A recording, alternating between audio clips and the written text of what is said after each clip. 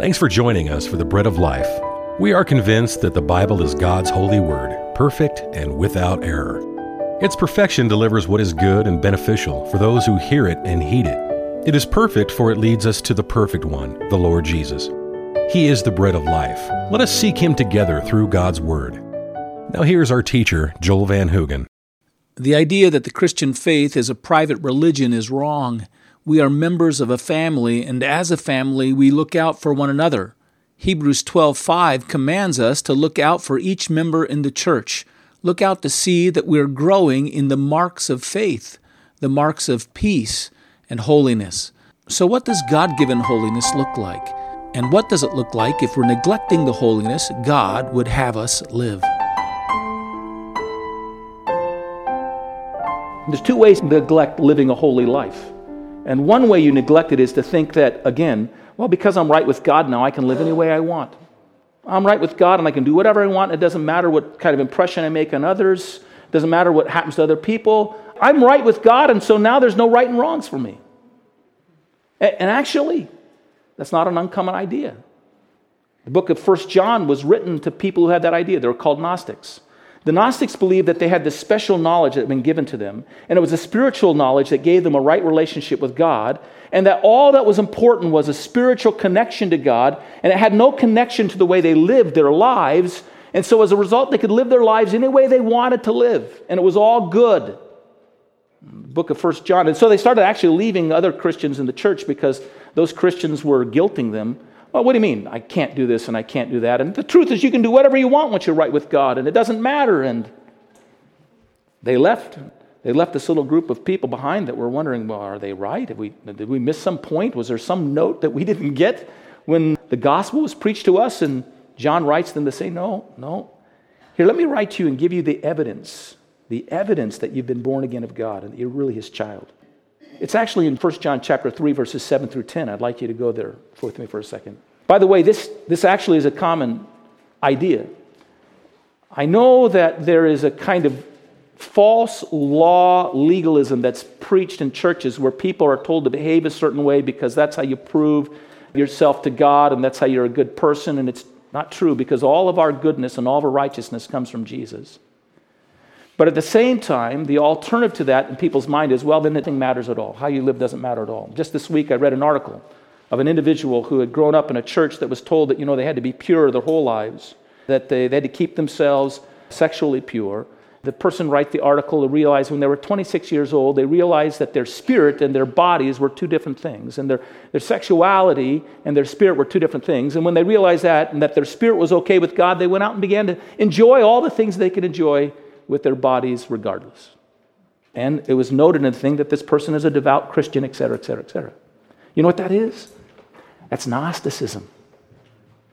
That's the thing that 1 John was written against, that kind of idea. Here's what John writes. When people tell you, hey, look, if you're right with God, it doesn't matter what you can do anything you want. He writes and says in verse 7, little children. Now remember, he's writing to people who are born-again children of God. They're God's children. Little children, let no one deceive you. Whoever practices righteousness is righteous as he is righteous. Whoever among you is practicing or living out a right and righteous life, you're righteous. Whoever makes a practice of sinning is of the devil, for the devil has been sinning from the beginning.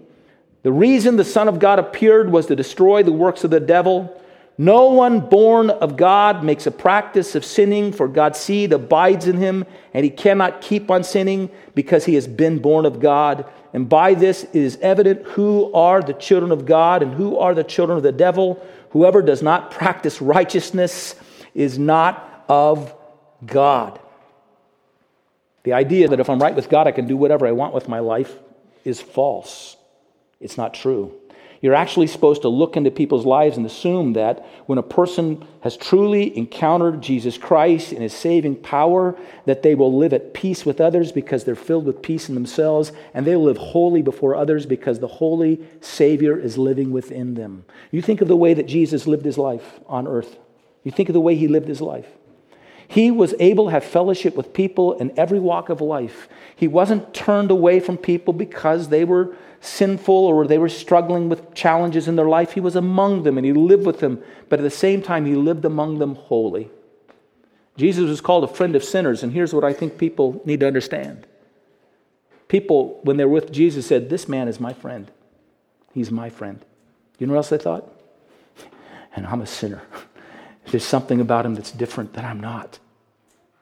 And when that Savior comes and lives in your life by faith, he begins to produce that same dynamic in your life. And we're to actually watching over ourselves to see that that dynamic is being nurtured within us. Now, there's another way that we neglect holiness. It's not like simply saying that it doesn't really matter how I live. The other way that we neglect it is by saying, what really matters is what I do and how I live and what my performance is. And I'm doing this in order to, by my own strength and by my own choosing, by picking the laws that I think are the ones that I'm good at or the ones I need to become good at, I'm going to produce holiness in my life. I'm going to make myself right before God, so God is going to approve of me more than he approves of them because I'm good. I'm better. That's legalism. My mother used to call that clothesline religion. Everybody would, in the old days, people used to look out and see what their neighbor was putting on the clothesline to find out what they're wearing. Oh, look at that new clothes they got. Look at that new dress they got. Oh, wow, man. Maybe they got a raise, whatever it is. Or, oh, those poor people, they're living on rags. They have nothing. Look at their poor, miserable lives. Well, look what they have on their lines. What kind of starch do they use? What kind of bleach are they? Clothesline religion. Look at me. Look what I'm doing. Look how I'm performing. God will accept me. I'm approved. Listen, the person who lives in that way has that idea of that's what holiness is. That's the product of their own effort and their own desire to be approved by the people is going to produce one of two outcomes. One of two outcomes always. One is they're going to become proud at their successes. They're going to develop a pride and a judgmentalness towards others because they're better, right? Or the other one is they're going to be pitifully defeated because of their failures. Oh, I just am no good. Why even try? I can't even make it. And it's one or the other. But that's not holiness. That's the pursuit of a self-earned righteousness before God.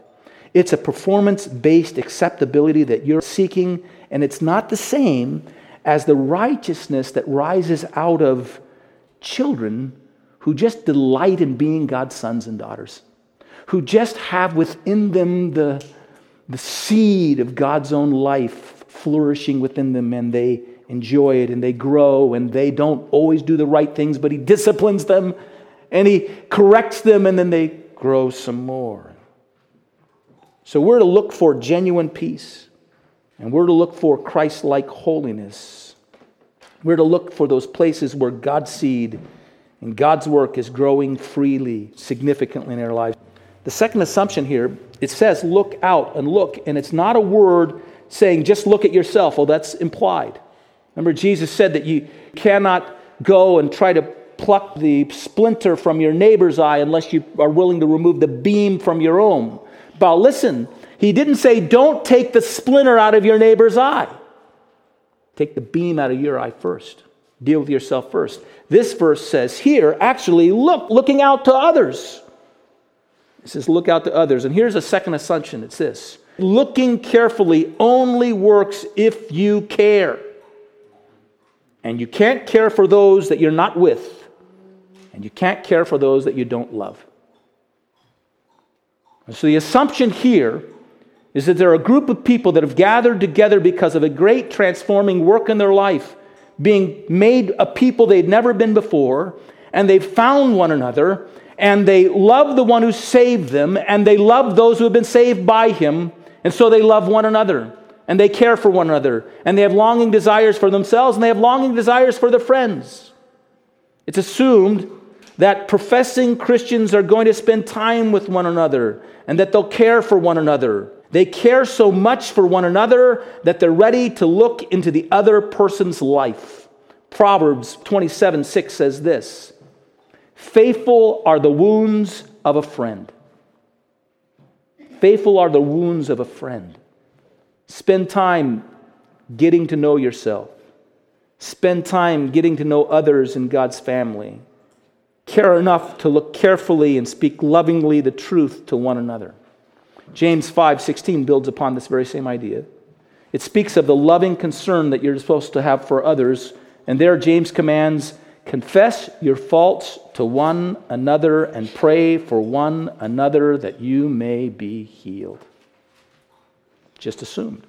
This morning I actually went and I found a little treatise that was written in the early 1700s by a man named Samuel Wesley. He was the father of John and Charles Wesley, who founded the Methodist movement, the Methodist churches. And there in it is an outline by Samuel Wesley of how members within this community of no more than 12 were to gather together on a weekly basis, and how they were to gather together with an agreement that their first concern would be to remove beams from their own eyes, but then as they were willing to remove beams from their own eyes, to go among one another to bless and minister to one another by helping remove the splinter from the other man's eyes, the other person's eyes.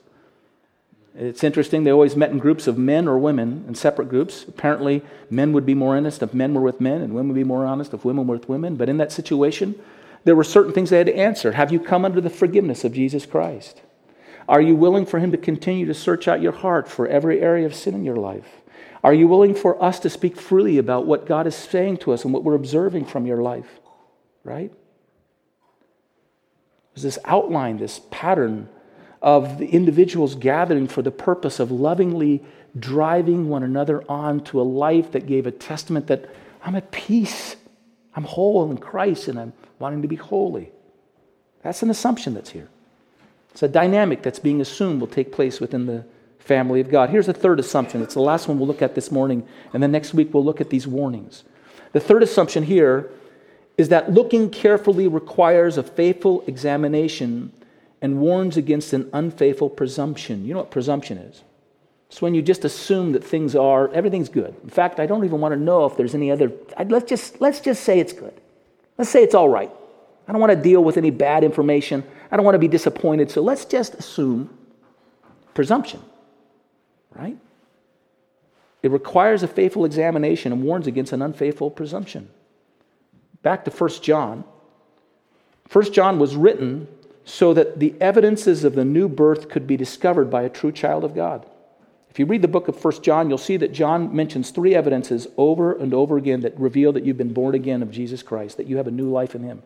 One is that you love God and you love God's people. That's one of them. It's stated over and over again. Another one is that you love God's word, you follow His commands, you don't continue in the same patterns of sin. God begins to take you out of those patterns and change your life. And the third one is that the Spirit of God lives in you and He ignites an understanding of God's word that you've never had before. All of a sudden, you read the word and it makes sense to you. You don't need for somebody else to come along and tell you what the Bible means.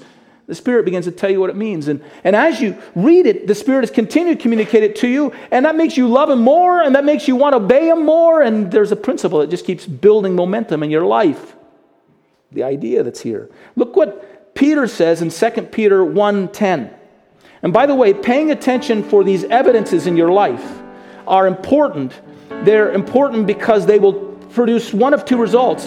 One is they'll bring great assurance to the person who truly has received Jesus as their Savior and been changed, because it's not a theoretical idea. It's not just a belief statement where you've just said, well, here's my doctrine in life, but you see it's actually impacting the way you live. God is real because He's real in me and He's changing me, and it's tremendously encouraging.